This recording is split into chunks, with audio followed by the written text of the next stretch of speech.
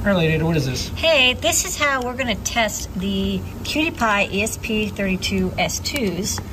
I'm using a Raspberry Pi to do the test, and that's because I can run ESPTool really easily over USB to program using the built-in DFU bootloader. And I use a GPIO pin to toggle the boot and reset lines to do that.